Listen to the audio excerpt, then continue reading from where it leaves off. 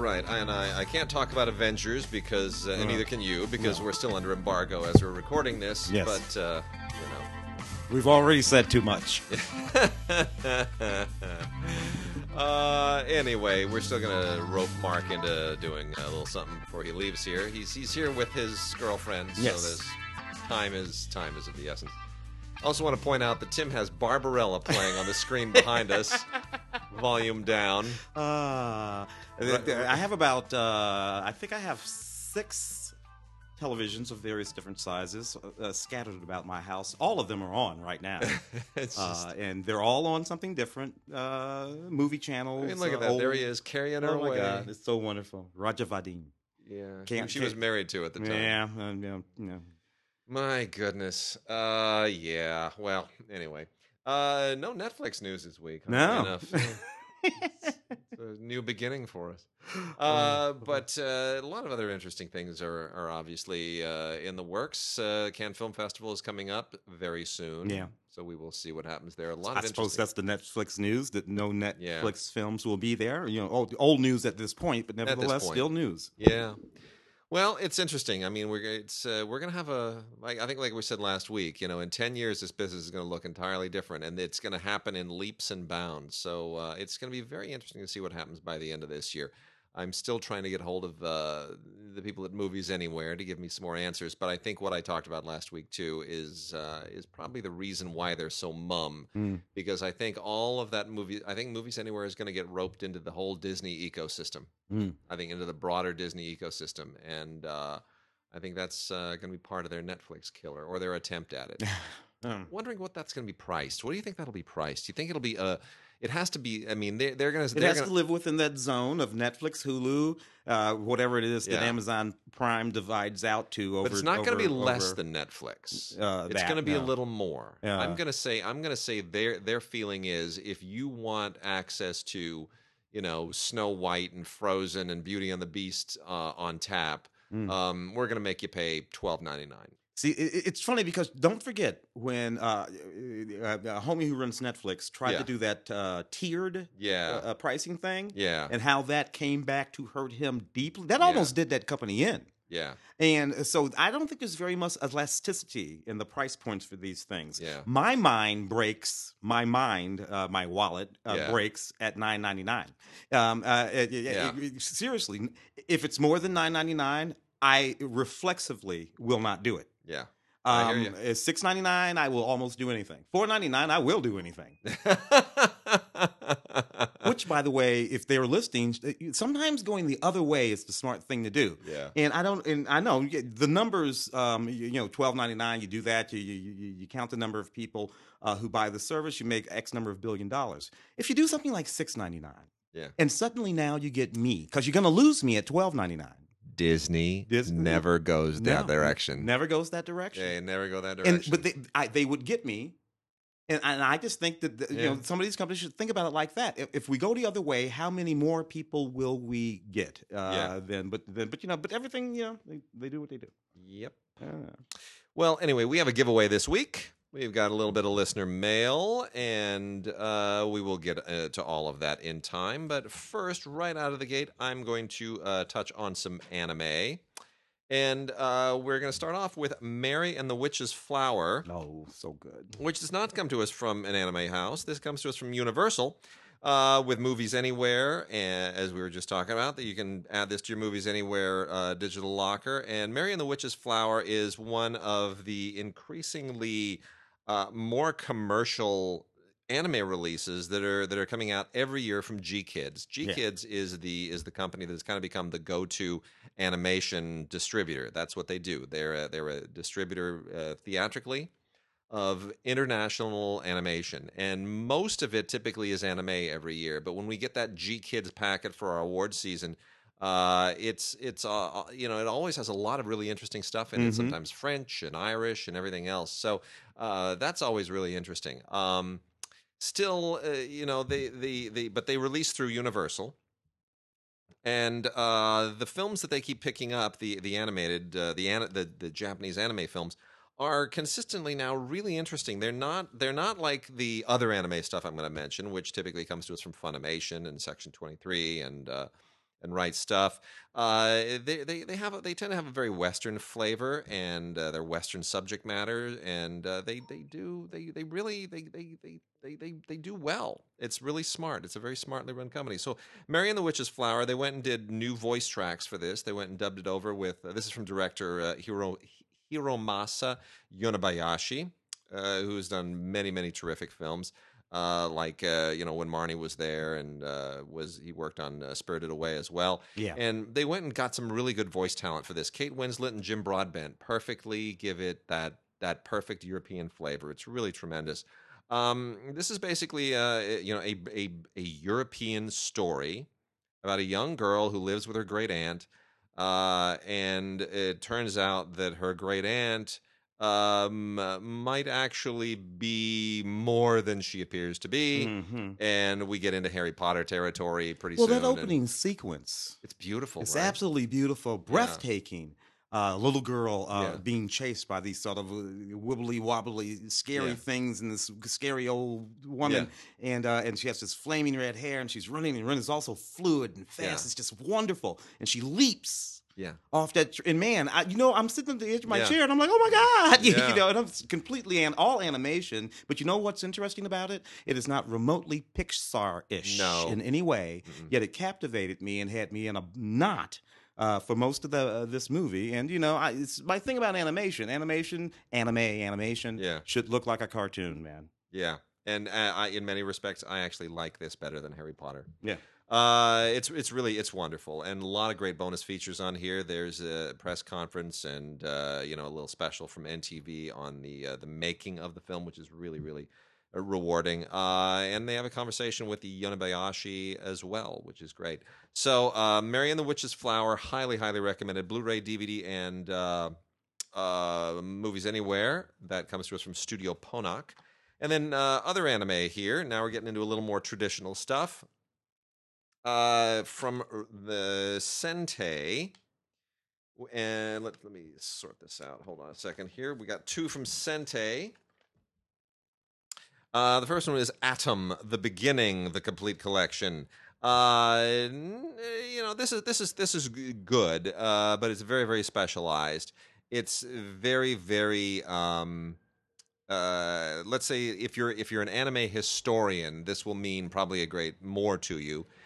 Because it ties into the history of Astro Boy, and if you're not really like an Astro Boy aficionado, you won't really quite know what to make of a lot of this. A lot of the inside stuff, the inside baseball stuff, will really kind of miss you. But otherwise, if you are into Astro Boy, this is fascinating stuff, and it really is. It makes itself part of the universe in a really intriguing way. So I don't want to give anything away because I know there are Astro Boy fans out there, but this is really very cool. And then here's something totally off the wall. Complete collection, season 1 of Classicaloid. Now, classical, that's classical with OID at the end, like droid, Classicaloid.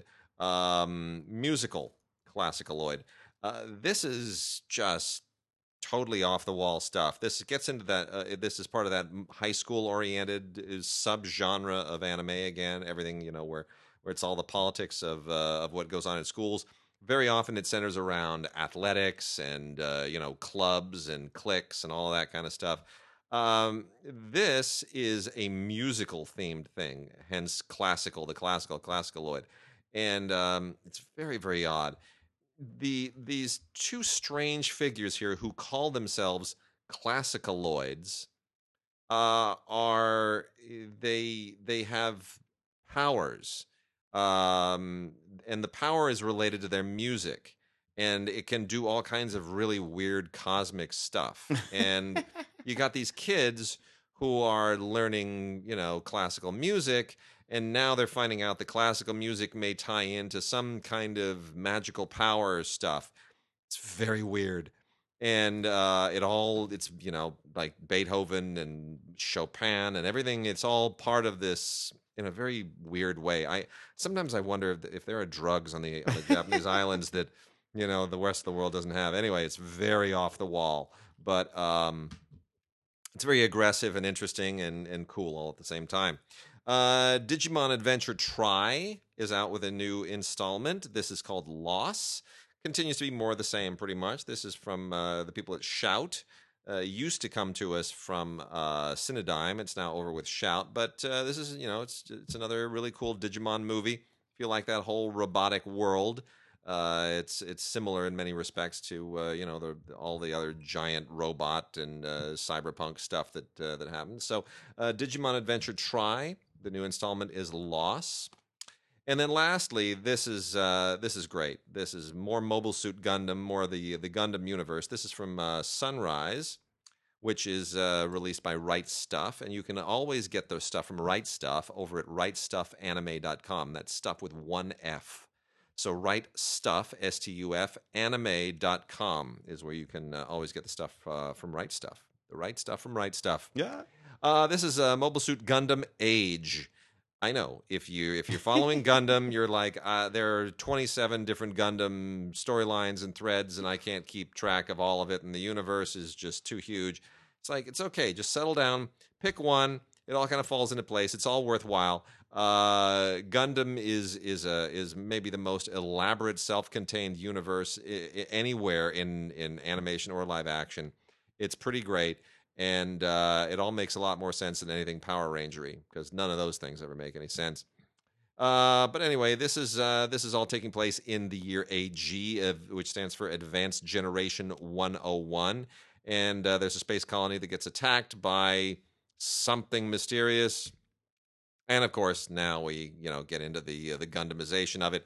It's very well told. It's not as well animated as some other Gundam, but it's certainly really, really well written and conceived. So a lot of interesting stuff there. That is our anime for the week. Good. You want to knock off a few? What do we got over here? Well, we have a ton of foreign. I've separated it into East-West because a lot of it is Asian. Well, you got to. A lot of it is Asian this week, so I want to give that kind of its own profile.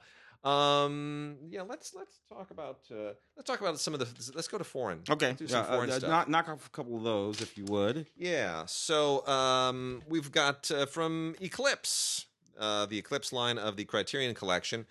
This is great. Ingrid Bergman's Swedish Years. So many great talents in Hollywood came from other countries. And Hollywood has always been a really, even though it's the American film industry, it's always been a great aggregator of talent from overseas. And people are not often exposed to what a lot of that talent did before they came here. Like, you ever seen anything that Michael Curtiz did before he came to Hollywood? No, you just know Casablanca. Anybody ever seen those Billy Wilder movies that he did in Germany? Well, Milos Forman just passed away, and most people haven't seen Fireman's Ball. No, they haven't. But they know, they know of it. Yeah, but he was a filmmaker before. Yes, he was. And so Ingrid Bergman is certainly one of the big ones. Ingrid Bergman was in a huge star before she came to the United States. Ingrid Bergman's Swedish Years are now summed up in 6 films that they put together in this really great box set. And those films are The Count of the Old Town, Walpurgis Night, Intermezzo, which of course has a Hollywood version as well, Dollar, A Woman's Face, and June Night. All of them really, really interesting films. Intermezzo, of course, is the most interesting because they would remake. She would play the same part in the American remake. Kind of like Depardieu did in My Father the Hero, except that film isn't worth remaking. But Intermezzo, yes, the Hollywood version is splashier and probably better, but this one is really, really good too. It's still, a wonderful, wonderful film, and it's great to see her actually speaking in Swedish. My favorite of all of these is probably The Count of the Old Town, which was Bergman's first speaking role.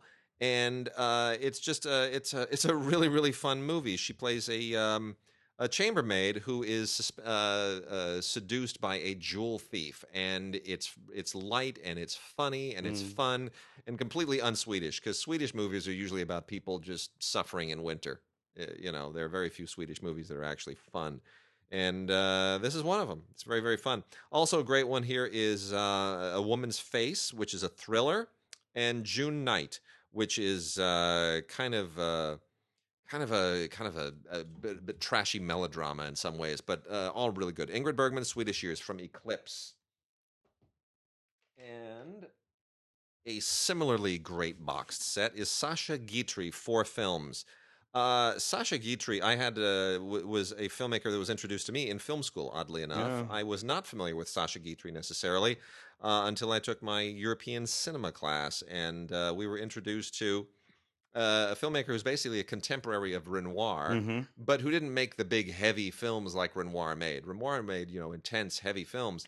Sasha Guitry made wonderful light films, and they're clever, and it's kind of light comedy, and it's really great. He was a stage director and a playwright as well, and kind of brought all of that to the French cinema in the 1930s. And there are some just wonderful, wonderful Sasha Guitry films. The four films here are not necessarily his best, but they're all really, really good. There's the New Testament, My Father Was Right, Let's Make a Dream, and then Let's Go Up the Champs Elysees. And that last one is probably the best of this. Let's Go Up the Champs Elysees is, essentially the history of the Champs Elysees with Guitry acting in the film as well. It's it's all of these are based on theatrical things that he did. They're all based on stage productions that he did previously, but they're all wonderful, and there are some great extras on here. This is from Arrow Academy, and maybe the best thing on here are the interviews that they have with Francis Weber and Pascal Thomas, who talk about why Guitry was important and how he influenced many generations of filmmakers. And anything Francis Weber has to say is worth paying attention to. There's also a new introduction from Jeanette Vincendot, who is an expert on French film, and a 60-page booklet with lots of great essays and pictures and all kinds of fun stuff. So, Sacha Guitry, four films, 1936 to 1938, from Arrow Academy.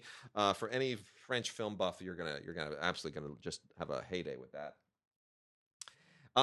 From Criterion, as long as we're on the elite line here, The Color of Pomegranates. Now, Oh my God, hopefully, so wonderful. isn't it great?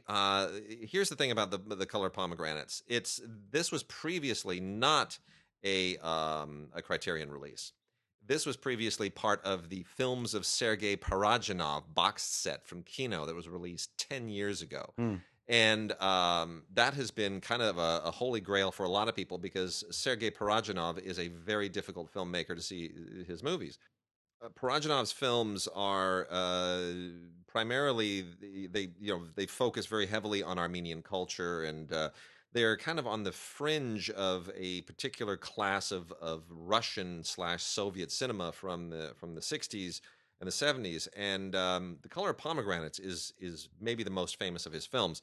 So I'm thrilled that Criterion has this. I am hoping that at some point they get to the others, which from that box set, which are Shadows of Forgotten Ancestors, The Legend of Surum Fortress, which is great, and Ashik Karib.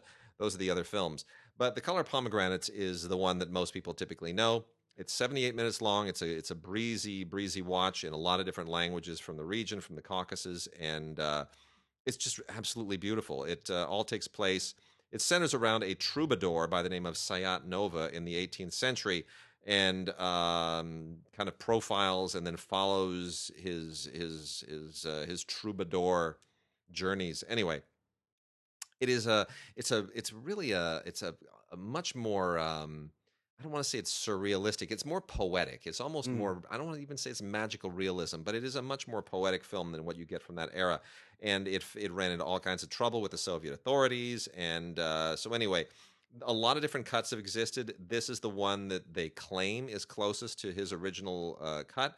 I'm going to trust the people at Criterion because I trust them with anything. This is part of a new 4K restoration, and it's really terrific. Lots of great extras on here. People discussing his work and video essays, and it's there's even a documentaries from 1977 and 2003 on Sayat Nova and Parajanov. It's great. It's a great film. This is one of the most important Criterion releases of the year, so highly recommended. Wow. And then lastly, we got on my little bit here from IndiePix, we have the IndiePix Festival Favorites, volumes 4 and 5. IndiePix tends to take some of these films that have maybe not be so much on the radar in their library, and they put them together into festival favorite packages, 3 apiece. And volume 4 is Soldat Jeanette, which is really, really good, along with So Bright is the View, which is a Romanian film. And they put that along with Blast, which is probably the most powerful of the films in this lot. Blast is a Greek, German, Dutch co-production from 2014. And then volume 5 adds these 3 films: Entre Nous, which was a big deal at a lot of festivals. That Girl in Yellow Boots by Anurag Kashyap, which was at the Toronto Film Festival a couple of years ago, and then Jermal, which was also a big festival hit from Indonesia. So those 6 films would not be on your radar if not for the IndiePix Festival Favorites thing, and I'm going to recommend all 6 of these. We've got a lot to talk about this week, so I don't have time to get into each of these individually. But Entre Nous was a big deal. The Girl in Yellow Boots was a big deal. Jermal was kind of off the radar a little bit. It's worth discovering. Indonesian cinema is really, really interesting. And of the other one, you know what? I had not seen So Bright is the View, the Romanian film, but I'm up and down on Romanian films, and this one is this one I'm a little bit I'm up on. I thought it was really, really interesting. It's not as kind of dull and static. The death of Mr. Lazarescu. So hate that movie. Crispy Puyo, I think it was. I so hate that movie. I don't know. Whatever. I kind of dig that. In Between is a Palestinian film that I really, really, really like. It's about these Palestinian women. Current present day, set present day, and the thing about Palestine is that it is a country that has more young people than anything. These young people want to live modern Western lives, but there are these zealots all around them that don't want them, particularly the older men. And it's about how these women try to deal with this thing. If you look at the cover of the box, it's right there. You have a woman with a hijab on, and then you have another woman standing there in a leather jacket smoking a joint, smoking something. And you have another woman standing there, and it's about taboo breaking. And it's about the pressures of society, and it really, really is good. There was a wonderful movie called Head On that I think. Oh yes, that's the German Turkish Fatih Akin. Film. I love that movie. That German Turkish thing. It lives in that vein because things happen. So it's a great one there. The Treasure.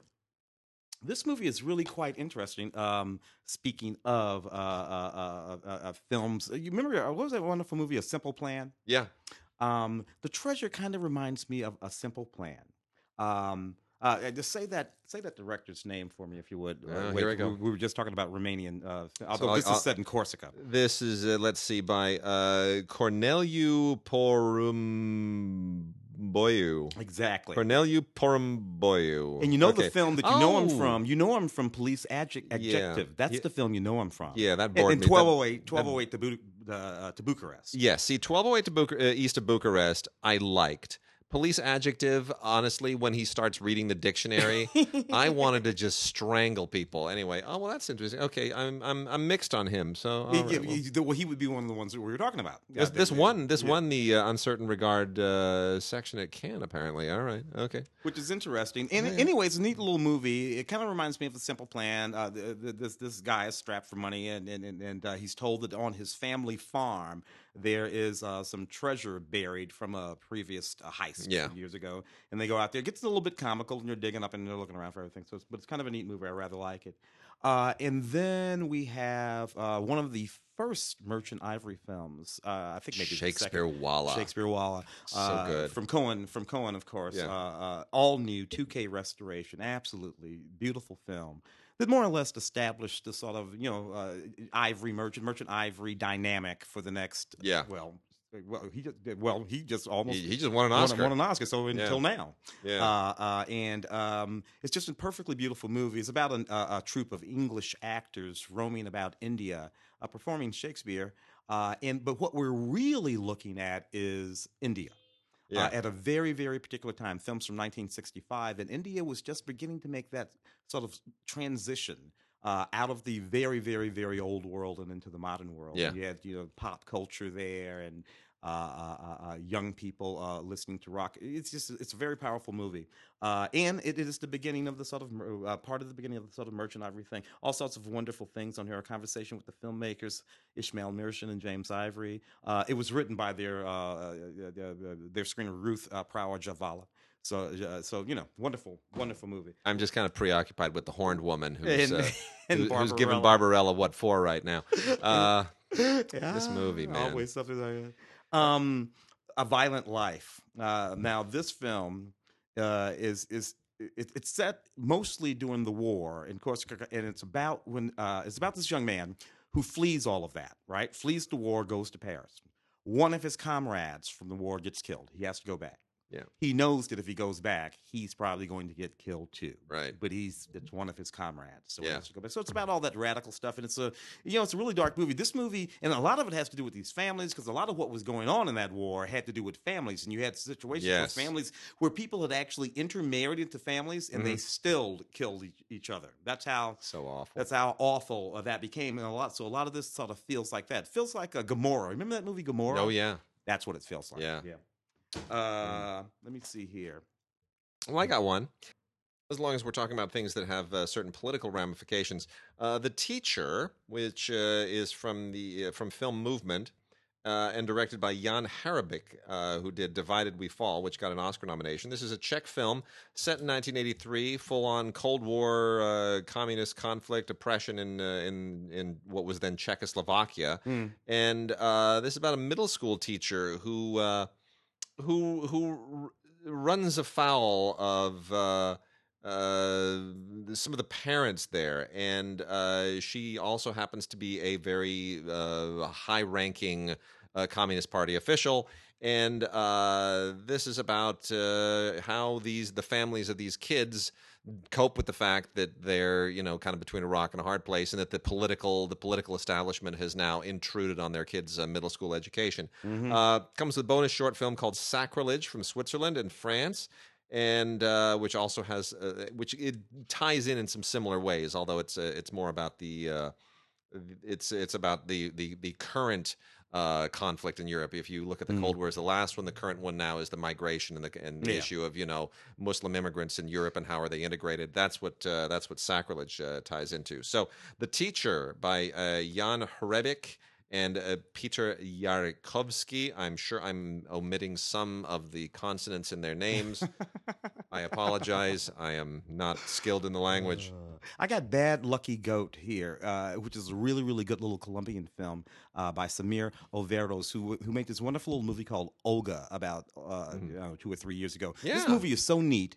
It's about these two young teenage Colombian, their brother and sister.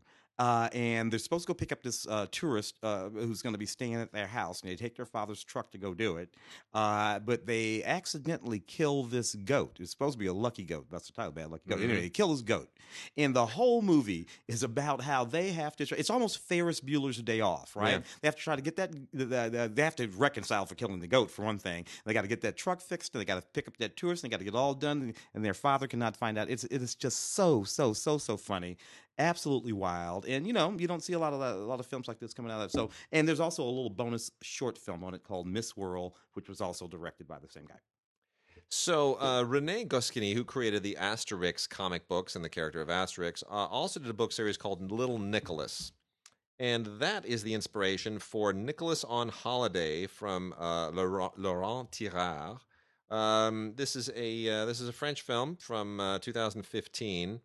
And it's just a sweet, charming little movie. There's nothing. It's not groundbreaking or anything. This is from Icarus Home Video, and it's just following Nicholas and his buddies, and they're an interesting motley little crew of kids. And then there's a girl who's a part of it as well, and their wonderful little vacation by the sea. I would like to compare it to Pippi Longstocking, but that may be a negative comparison for some people. But there are some similarities. There's a little kind of a Roald Dahl thing going on there as well. Daughter of the Nile is a big deal. Daughter of the Nile is a 1987 film by Hu Xiaoxian, the Taiwanese master.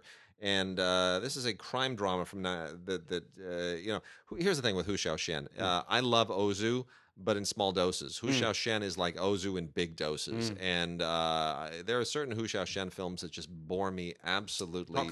Stillness is their thing. Oh my Stillness. gosh! The Puppet Master. I'm going to tell the story again. I know I've told it before, but the Puppet Master, which won an award at Cannes in '92. I saw that with a couple of Swedish friends and a Canadian friend. Bruce Kirkland, a terrific Canadian film critic, and I'm sitting there in the theater, and I fell asleep. I don't know, half an hour in, and when I woke up, half the theater was empty. And then I fell asleep again. The movie's like 2 hours and 40 minutes long. It's ridiculous. Justin Chang is going to hear this and be very I know he is. And then I fell asleep, and then I woke up again, and they were just my Swedish friends and Bruce Kirkland who were laughing at me because now there are maybe 8 people left in the theater. We constitute half the theater that's left. And I think the only reason they stuck around was to just watch me sleep because apparently I was entertaining. Anyway, it's the most boring movie ever made. And it won an award. Still, The Assassin is a cool film. That was his last thing. And this takes you back to 1987, where he was in 87. And it's definitely a more interesting film. This is from Cohen. It's a 4K restoration. It's definitely more interesting than a lot of his other stuff. It's a contemporary drama. It's semi-based on a Japanese manga. And it all takes place in the Taiwanese crime world. And that's a bit of a switch up for Hu Xiaoshen in many respects. This film was not widely seen here, so this is going to be a revelation to a lot of people. It was really long. I like Flight of the Red Balloon. That's just a perfectly lovely little movie. See, that's more my speed. Yeah, that's more my speed. But in any case, this is worth seeing, especially if you're a fan of his. And there's an audio commentary on here by Richard Sushensky. And a new interview with Tony Raines, who's just great. I've met Tony Raines, I think, once, but he's part of the club of Asian film experts, and he's terrific. Poor Barbarella's getting all of her stuff's getting ripped up. The costumes on this thing. What was the? I can't even get into it. It's pre-Victoria's Secrets. And then a director named Jan England. Film called 154, as in the time, like 1:54, the numerals. This is from Breaking Glass, and this is a French language LGBT film that is very, very unlike what typically you get in the genre out of Europe. Deals with a 16-year-old runner who's got all kinds of issues in his life with his family and his sexuality and everything else. And running is sort of the only thing that he has, particularly the 800 meters, which is his race, right? And it's about how running is his therapy, and how it takes him to some kind of resolution with all of these other things that are going on in his life. So it's even though nominally we could say it's an LGBT film, I don't want people to necessarily put it into that as a specialty division, like faith based or any of the rest of these tend to sort of become genre ghettos in some respect. Exactly. Yeah, it's not always fair. It's not always fair, and certainly this film transcends that. So I would recommend that. What are we gonna do? Let's. Where are we at now? Got new, got TV. Let's do new. Let's do new. A couple of new. One that's fun anyway to do. That's new. It's fun. It's fun to call it new because it's a Tremors movie. Yeah. And here's the thing about the Tremors movie. First Tremors movie, with Kevin Bacon and Fred Ward, 1990. Yeah. Since then, there have been many more Tremors movies. Let me see if I can get this up here. Tremors. I lost track about a decade ago. We got the one that I have in hand is Tremors: A Cold Day in Hell. Yeah. And it's always funny to see which one of the old cast will show up. Yeah. Usually it's Michael Gross. Yeah. Usually. Right. But every now and then Kevin Bacon will show up too. Anyway, 1990 was the first Tremors. 96, Tremors 2, Aftershocks. 2001, Tremors 3, Back to Perfection. I actually like that movie. 2000. And there was a 2003 Tremors television series that didn't last very long. Kevin Bacon was actually in that. 2004, Tremors 4, The Legend Begins, which is an interesting title for a movie, of which it is the fourth. And then we skip on up to 2015 for some reason. I don't know why they didn't make one between 2004 and 2015. But Tremors 5, Bloodlines, which did not star Michael Gross or Kevin Bacon or Fred Ward or anybody in other movies. Just completely Now we got ourselves Michael Gross and Jamie Kennedy in Tremors, A Cold Day in Hell. Michael Gross is back. Amazing. They should have put that on the box. Michael Gross is It's set in Canada. It's absolutely ludicrous. I will admit that Tremors was just one of my favorite movies of that and The Thing. Tremors and The Thing. Those are the two. Those are my 1-2 of that dynamic from back in the day. This is a lot of fun. A lot of a few bonus features on here. Making of Tremors, A Cold Day in Hell, Anatomy of a Scene, blah, blah, blah, that kind of stuff. Kaleidoscope. Yeah. Toby Jones. In sort of a twisted thriller about a man, middle-aged man, Toby Jones, and his very odd relationship with his mother. It's actually a pretty good movie. And it's really sharp. Toby Jones can play diabolical little guys quite well. He's in Wayward Pines, which is his television show. Yeah. I remember Wayward Pines. Yeah, and he's quite good in that kind of stuff. Anyway, bonus features include behind-the-scenes stuff and some featurettes and a little bit more. Kaleidoscope. The Followers is one of these sort of modern movies, or movies that look at modern culture and try to find something horrifying in it. Yeah, which is easy, by the way. That's like super easy. This one has a sort of social media couple that's famous in social media. Yeah, and they go out camping to do something, and then now a stalker illustrates for them how easy it is to be found no matter where you go if you use social media too much. They use it every day. He finds them and terrifies them. It's actually, kind of a creepy film, but it's trying to make that point that these movies always try to make. Oh, be careful of your social media. Maya the Bee movie, Maya the Bee 2, Honey Games. This is just the cutest little movie. Why would they make a sequel for that? Why Did the first one make any money? No, must of course. have. Does Hero? No? Oh, no, not Maya the Bee. No, won't do it. She wants to squash bees right now. It's not a good thing. She'll be taking her little fly swatter and smacking it at the TV. That's kind of cute. Anyway, whatever. I suppose there's some kids someplace somewhere who might like it. There is a featurette on it, The Making of Maya the Bee 2. So I'm going to move to some listener mail right now. I got a really, really good one in from Jason Lair, who asked us. He said, I've heard you guys refer to some films as programmers, and producer Linda Obst refers to some films as platformers. She said, studios are no longer in the platforming business. Would you please explain these terms and whether they are relevant in the movie ecosystem we have today? Thanks for continuing the podcast. So here's the way that breaks down. Programmers, back in the day when they had A movies and B movies, when the studios were making top flight movies with movie stars that were, Bette Davis, Humphrey Bogart, that was your A movie. And it would appear typically on a double bill throughout the country. And the second movie on that double bill is something that, is a B movie. It was made quickly. It was usually some kind of a genre thing, a gangster thing, or whatever it would be. Film noir were always those movies. Yeah, it was a second tier thing, and that's what we mean when we talk about B movies. We're not talking about quality B. We're talking about they're the second film. I mean, kind of the same thing, but it means there was the A movie, which was the first one on the bill, and the B movie. Programmers kind of split the difference. Programmers were movies that platformers. Well, platformers are different.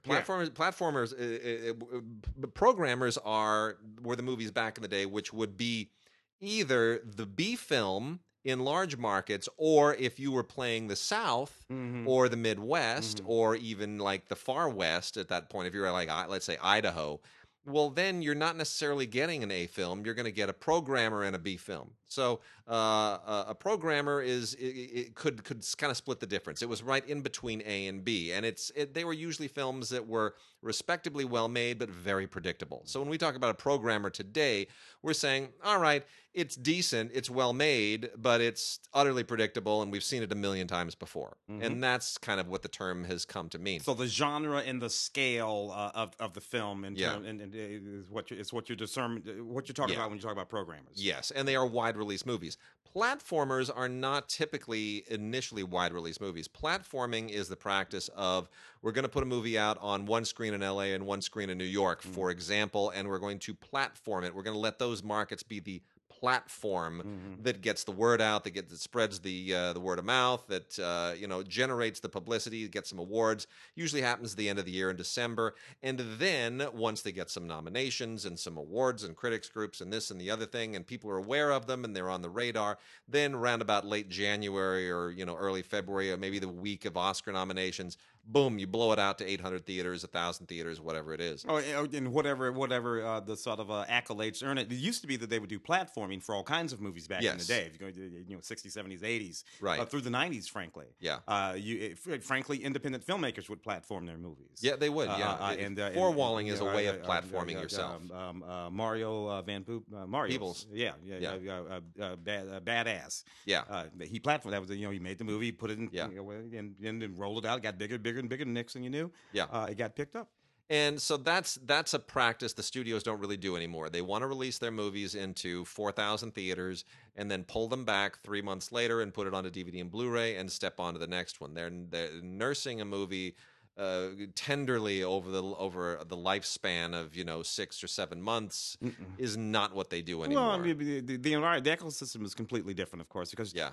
if you go back far enough, there wasn't even VHS. True. The very next step for the film was second run houses. Yeah. And then eventually cut up for television. Yeah. Cut up and panned and scanned. Yeah. And then it went back in the vault. True. Unless for some particular, movie, TV movie nights and stuff like that. But now there are too many more pit stops along the way to let some film, hang around in theaters for a year and a half. Let's talk just for a minute about some classic films here for a second. We got a giveaway, and I'm going to do the giveaway right up at the top because the giveaway is the 4K Ultra HD edition, the 40th anniversary 4K Ultra HD of Grease. That's right. Oh, really? Yeah, baby. Oh my God! Now, what Paramount is giving away? Paramount's being so good to us. Paramount's going to give away a grand prize pack, which includes a T-Bird. Oh, wow. Some nail polish, and the 4K. It's just going to be a lot of fun. So, do what you want with the T-Bird and the nail polish. I don't care. I don't know if those two things even go together. Anyway, it's a nice big old pack. You'll have a great fun. The T-Bird will be the big deal. 40th anniversary 4K edition of Grease with John Travolta and a much older Olivia Newton-John. And it's terrific. It's got the Blu-ray of the film, the 4K, deleted, extended, and alternate scenes, mementos, all kinds of featurette looks back. It's just great. I have seen this you ever seen this with the sing-along version? No. Where they have the words and the bouncing ball and No. everybody sits in the Paramount Theater together because that's the only place I ever saw it, and you just sing along. Grease is the word. It's a lot of fun. God. They're both really, so beautiful. It's so much fun. Although and that clef in her chin is fake, his is real. Well, anyway, I just love this. Look at me, Sandra D. This is just such a fun film, and here's the thing, with Colcoa going on right now. Every year at Colcoa, there's always a thing like a shindig at Randall Kleiser's house. Yeah, because he's a big booster of Colcoa. I have never been. Oh, really? In like 10 years, I've been involved in this festival, and I've never been to Randall Kleiser's house. I'm going to have to remedy that one of these days. Anyway, so go ahead and send us an email to gods@digigods.com or gods@cinegods.com, either one, and put Grease in the subject line, your name and your address in the body of the email. And as long as this gets to us by Friday, May 4th, we will pick a winner and get back to you the following week and let you know when to expect your fantastic 4K Ultra HD grand prize pack of Grease, 40th anniversary edition from Paramount. Can't say enough about that movie. It's just loads and heaps and gigantic piles of fun. Yeah. Liquid Sky came out in a collector's tin a little while ago, which immediately sold out from Vinegar Syndrome, and then was selling for obnoxious amounts online. And I think those people may feel like mud now because they have now done a just regular edition that is not the collector's tin. which has pretty much all the same extras: director's introduction and isolated soundtrack, outtakes, alternate opening, rehearsal footage, all this fantastic stuff. Interview with Slava Sukerman, the producer and director. It's all, there's a commentary track by Sukerman. It's all really terrific. This has been restored from the original 35 millimeter negative. Liquid Sky is a legendary film. It is a legendary cult film that was a huge, huge thing. I was in high school when this thing came out in 1982. It's a big deal. Yeah. And it kind of captures not only the indie scene of the 80s, that transition into the whole kind of indie filmmaking obscura of the 80s that's very different from the 70s, but it captures kind of an avant-gardist sensibility. Oh, absolutely. Right? Yeah. That was part of European filmmaking at the same time. Yeah. So I just think Liquid Sky is just an amazingly cool movie. It comes out of the tradition of the film that's playing behind us to a certain extent. To Barbarella, only, slightly darker because, he was Soviet Russia. Yeah. And he went to Israel for a while. And it's very much, it's very much a part of that New York the kind of club scene, new wave scene that was the whole neon sensibility there is what gave us all those street artists. Jean-Michel Basquiat gave us all its, I was running around New York and Keith Haring. Right, all that stuff. Yeah, it's very much a part of that whole scene. So fantastic 4K restoration from the negative. The hairstyles, the makeup, the neon, everything will just completely blow your mind. It's a great film. Liquid Sky from Slava Sukerman, who never really did anything else this influential. It's kind of a bummer. And then from Kino, we got a few things here. Oh, yeah. We've got a couple of animated things from the DePatie Freeling collection that continues to be exploited, and then a couple of live-action things. The DePatie Freeling titles are The Dogfather, which is like my least favorite of the DePatie Freeling things. The Dogfather is just a little bit too obvious of a pun, and it's not their best animation, but it does come with a couple of really great documentaries on it, Chips Off the Old Blockbusters and Tales of Production and Production Overload. Those are both interesting. There are also audio commentaries on here from Mark Arnold and Jerry Beck and Greg Ford, along with cartoon writer William Hohauser. The better one for my money is Mr. Jaw. Mr. Jaw is a lot of fun. It's kind of unfortunately forgotten, but it's really quite clever. I'm just watching the S&M stuff here that's now happening in Barbarella. This film is so much more risque than I actually remember it. Maybe it's just I'm focused on it right now. Anyway, all of the same documentaries are, of course, present on here, and audio commentaries by the same group of people. But here's the thing. In the 1970s, around about the time when Jaws was a big deal, Mr. Jaw kind of took advantage of that in a very, very clever and wonderful way. And I think maybe better than, say, the Hanna-Barbera people were doing with all of theirs. It's well animated, it's smart, it's sharp, it's well written, and Artie Johnson as the great white shark of the title is just incomparable, absolutely terrific. So 34 episodes of Mr. Jaw, highly recommended. And the other two from Kino, the live-action ones, are a couple of old, fantastic noir-era classics from the 1950s. The first is Ruby Gentry with Jennifer Jones and Charlton Heston and Carl Malden, directed by King Vidor. You cannot possibly care what this is even about. All you need to know is King Vidor directs three of the greatest actors of the generation. It's fantastic, and it's absolutely wonderful. Screenplay by Sylvia Richards, I should point out, who was one of the great female screenwriters at a time when women were increasingly not writing a whole lot of movies anymore. And this is just absolutely terrific. The character that Jennifer Jones plays in here is kind of one of the great strong female roles of the period. Not typical of what Jennifer Jones did normally, but she's a real tough lady in this one. Comes from the bayou, the deep swamp area, and she's pursuing Charlton Heston and not the other way around necessarily. A Woman's Devotion, directed by Paul Henreid, who also acts alongside Ralph Meeker and Janice Rule.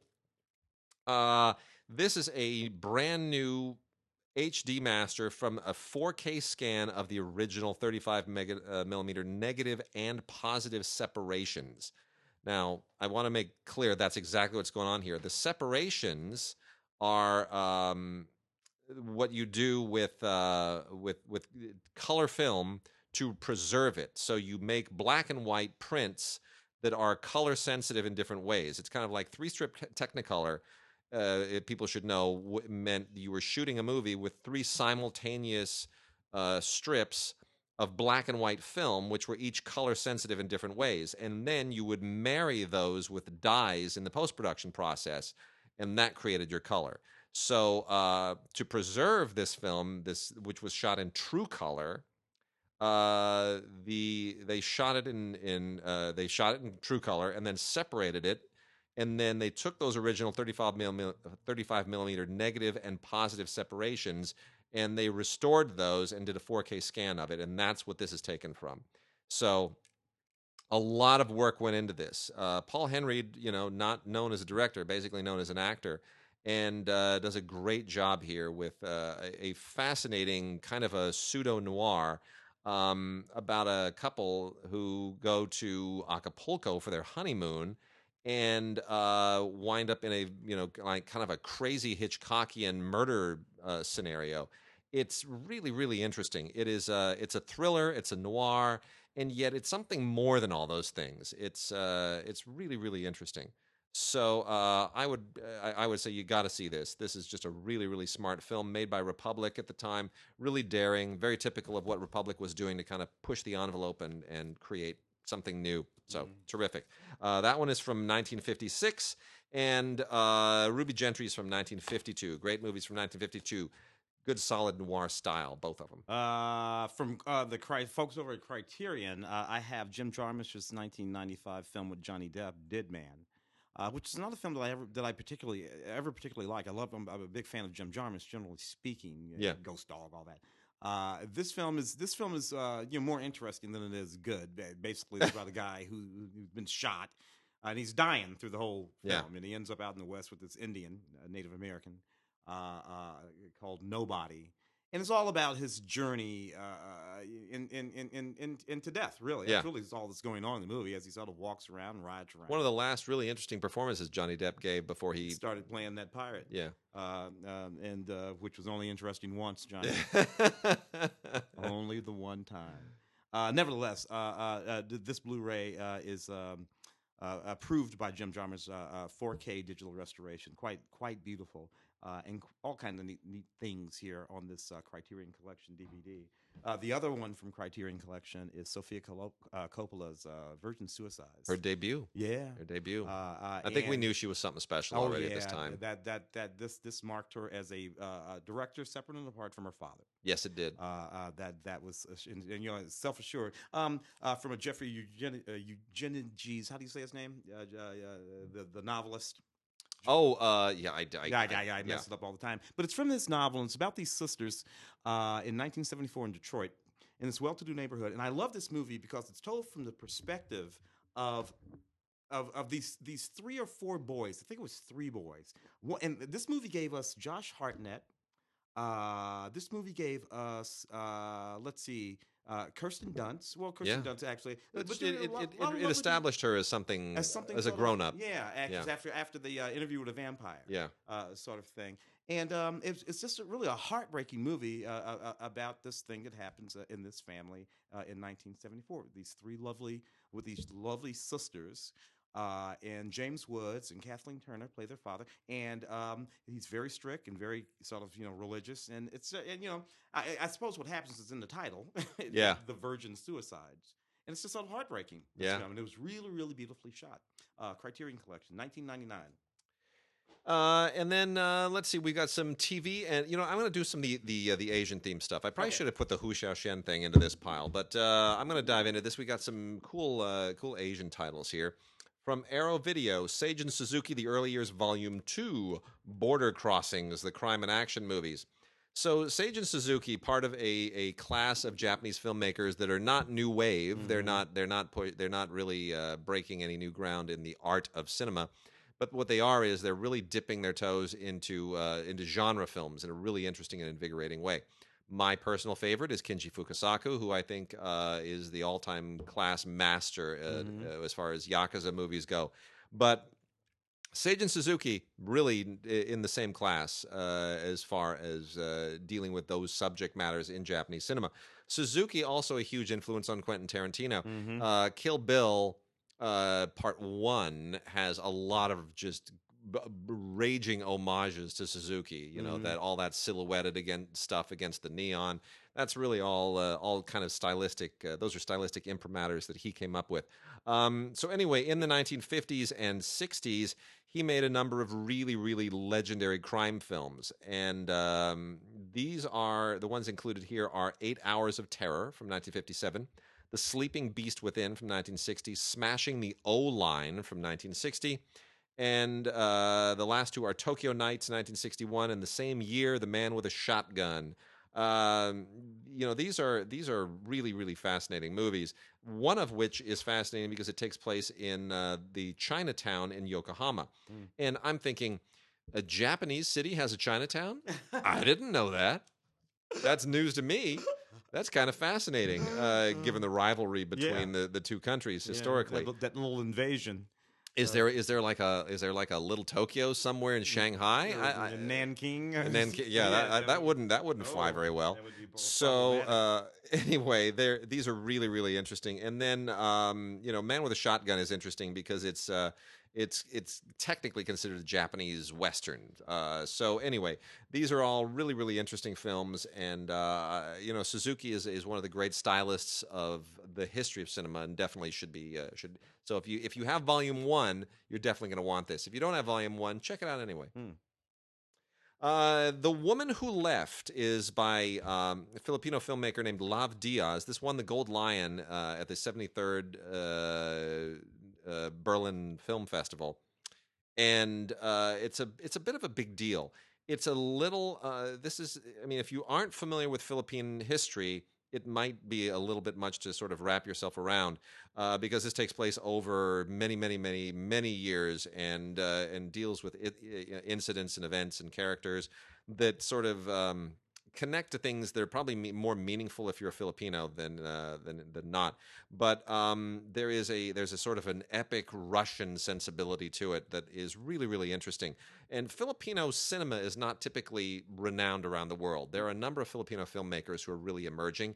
It's not really a functional industry right now. It doesn't have, you know, crews and facilities and all those things. But these filmmakers are emerging. Mostly, the Philippine industry is best known for a lot of American independent films that were made in the 1950s. You know, kind of World War II movies about things that happened in the Philippines. Yeah, and of course, some of the black exploitation cats went to the Philippines in the early 70s and made at the same time that there were a lot of Filipino vampire movies being made. I have a friend who loves Filipino vampire movies, loves them. They were all made in the 1970s and the late 60s, and they are cheesy as can be. But for some reason, he can just sit on his butt and watch Filipino vampire movies for hours on end and laugh himself into a complete and total stupor. Anyway, this is a long movie. It is 4 hours long, and it is really very all-encompassing. But it is worth the investment eventually to watch this giant kind of War and Peace-like saga. Let's see. The others here I'm going to cut through fairly quickly. Along with the Gods, The Two Worlds is from Welgo. This is one of the better new modern kind of Hong Kong styled mainland films that you know, have sort of, I think, taken the action sensibilities of action fantasy films that were part of the Hong Kong New Wave in the 90s, and most of them are just really clumsy and their budgets are too big. This is actually a lot better. This is in those same sensibilities, but I enjoyed it a lot more. It's it's basically about a firefighter who goes to the netherworld, the afterlife, whatever you want to call it, and has to sort of go through a Shaolin kind of test in order to come back to the earth. It's an interesting idea, and it's really executed with a lot of panache and artistry. Along with the Gods, The Two Worlds. That's on Blu-ray from Welgo. And then on the other end of the spectrum is the new Choi Huk film, The Thousand Faces of Dunja, Dunjia. You know what? I love Choi Huk, who wrote and produced this. I love Yun Woo Ping, who directed it. They are both legends. I could not make hide nor hair of what this movie is about. I got to be honest with you. I thought I loved the look of it. I loved the style of it. I welcome these two great filmmakers coming back and doing it, but I honestly, this is my corner of the universe. Normally I love these movies, but this whole kind of it's a wuxia film, and it's got like dealing with supernatural secret societies and these epic struggles, and then there is like some kind of an ancient monster who's threatening humanity, and I just didn't really follow it well at all. So the mythology here threw me for a loop. Still beautiful to look at, but whatever. And then we've also got Ichi the Killer, the great Takashi Miike film. This is a really kind of a creepy, gruesome, but highly stylized film.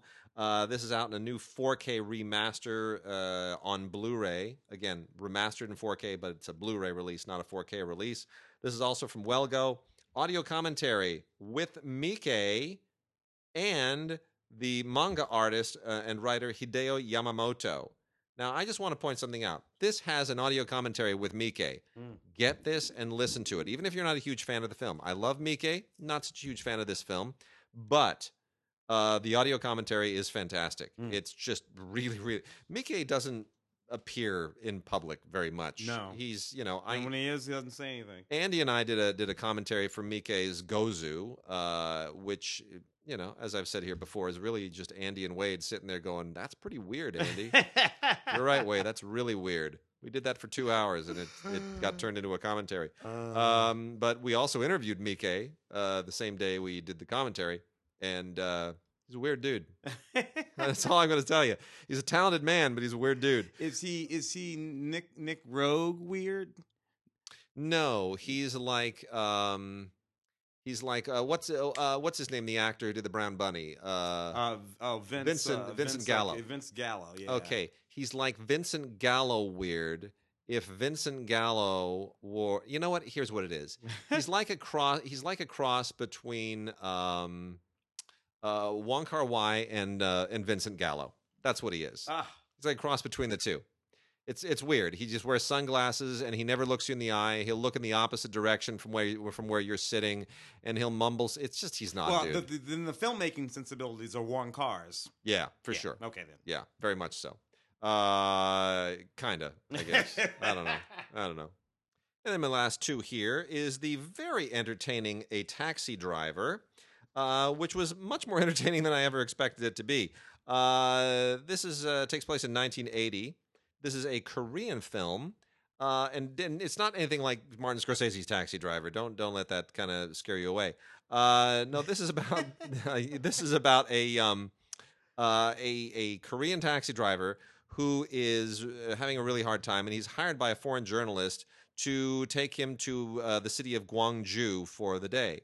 And all in 1980 was a big momentous year in the history of South Korea, for those who don't know, because there was like a coup that year, and South Korea was not always as stable as we think it is.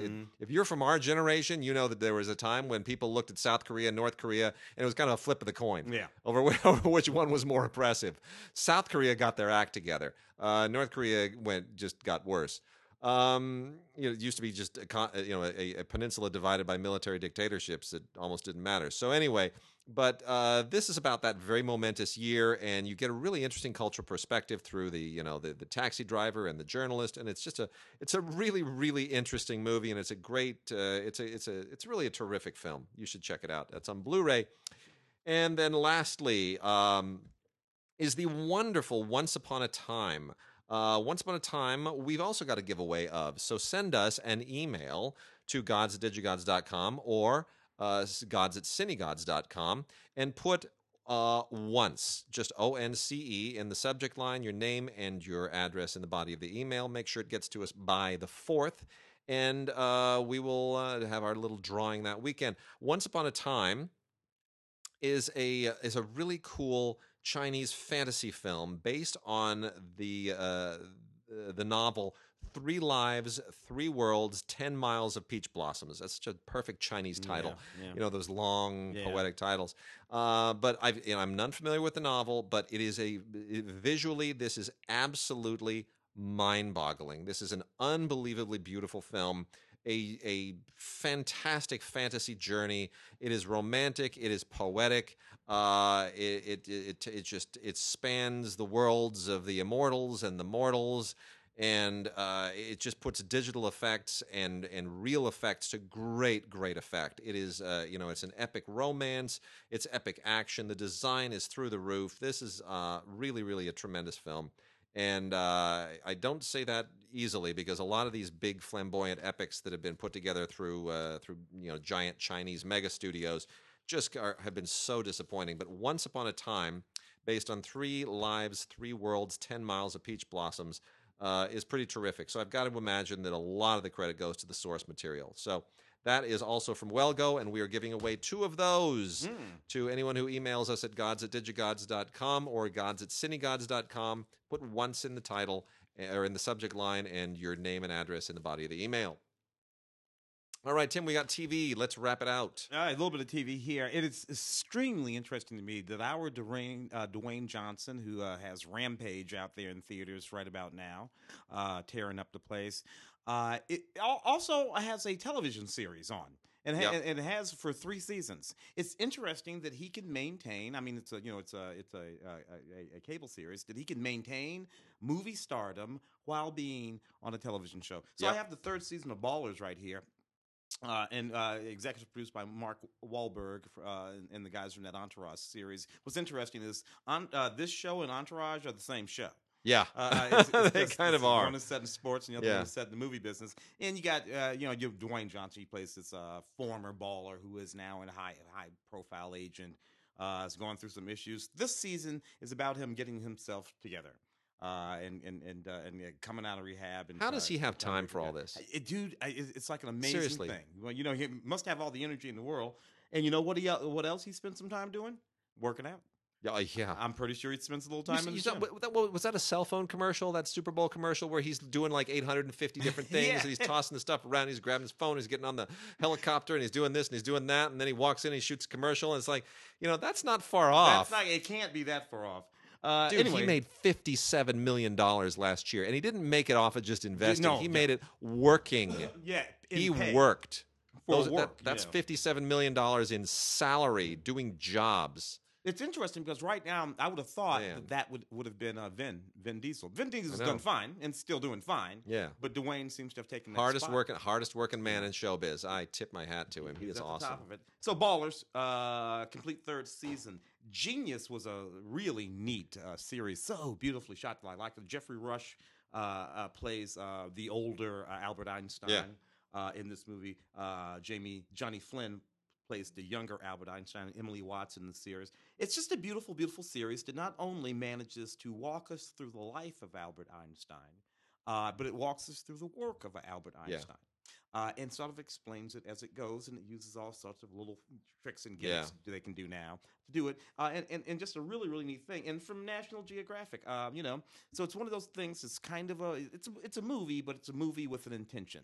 And a sort of documentarian's set of concerns. For this set from National Geographic, Dear Murderer, Series 1. What's most interesting about this series, this is from New Zealand, now in New Zealand, is that it's about this guy who's a real guy. It's based on a true guy, a guy named Mike Bungay. Who is just this hard knocks guy who came up rough, and then on a flip of a coin decides to go to law school. This is in the 60s or something like that, and becomes a lawyer and becomes a very high-powered lawyer, and mostly sort of represents murderers. And spies and people who have done all kinds of wacky things, and it's sort of it's an interesting life. This guy's actual life, and it's played out in this series here. 5 episodes on 2 discs here. Not much by way of special features. The Child in Time, it was aired on Masterpiece on PBS. This is a British drama. With Benedict Cumberbatch and Kelly MacDonald, both of them just really being terrific. You know, it's funny because he's Doctor Who now, he's Doctor Strange. Doctor Strange. He's Doctor Strange. He's Doctor Strange, and he's Sherlock, and he still has time to do this. Doctor Who's a girl. Yeah, Doctor Who's a girl now. Getting my doctors confused. Anyway, this is based on an Ian McEwan novel, and it's really beautiful and lyrical and crushing, crushing. It's devastating, right? Guy who his daughter's gone missing, and he's sort of his wife has left him, and his life is falling apart, and he's trying to put it all back together again, and it's just beautiful and beautifully made. Directed by Julian Farino, who I guarantee you is going to start doing features sometime soon. Yeah. Outlander, season 3. I like this series quite a lot. It's about this combat nurse during World War II. She's married. Yep. And in some bizarre way, she gets flung back in time to like 1740, whatever it is. Yeah. And due to a sort of set of circumstances, has to marry this sort of big Scottish sort of warrior guy, and a real romance. And what's interesting about it is that her husband, in 1945, her life in 19, it's just so much different than and that's the thing. She's torn between these sort of two it's a really, really neat series. Beautifully shot, wonderful costumes. I love the countryside. It's just also so good. So Outlander, quite a lot on this Blu-ray, including let's see, some deleted scenes and extended scenes and some different alternate endings. Very interesting. And lastly, we have Vice Principals, the complete series. This was an HBO original series, only lasted, one season, but it's pretty darn funny. I just don't think they promoted it very well. Danny McBride and Walton Goggins, who are both enormously funny and hugely talented, play a couple of guys who go to this high school in the South and basically try to sort of take it over. And they're ruthless Machiavellian administrators, and it's almost in the same vein as Election. Yeah. I want to say, right? Except you're at the administrator level and not the kid level. Yeah. But anyway, it's very funny, and it's 18 episodes. I thought it was kind of cool. It's cathartic if you hated high school like I did. Yeah. And some great supporting performances too. It's a lot of fun. This also comes with an Ultraviolet digital copy. Yes, Ultraviolet is still around because HBO is still on board with Ultraviolet, along with Paramount and Lionsgate. So the Ultraviolet coalition was divided. Half of them went over to Movies Anywhere. It may very well be entirely folded into Movies Anywhere. I think it will eventually. It's just a matter of how the conversation happens. Why HBO is still there and Warner Brothers, who is also part of the Time Warner empire, is now with Movies Anywhere, I don't quite understand that. But nonetheless, we will see where those things go in the future. That's Vice Principals, a complete series from HBO, Danny McBride and Walton Goggins. With that, Tim, we'll be back next week. Yep.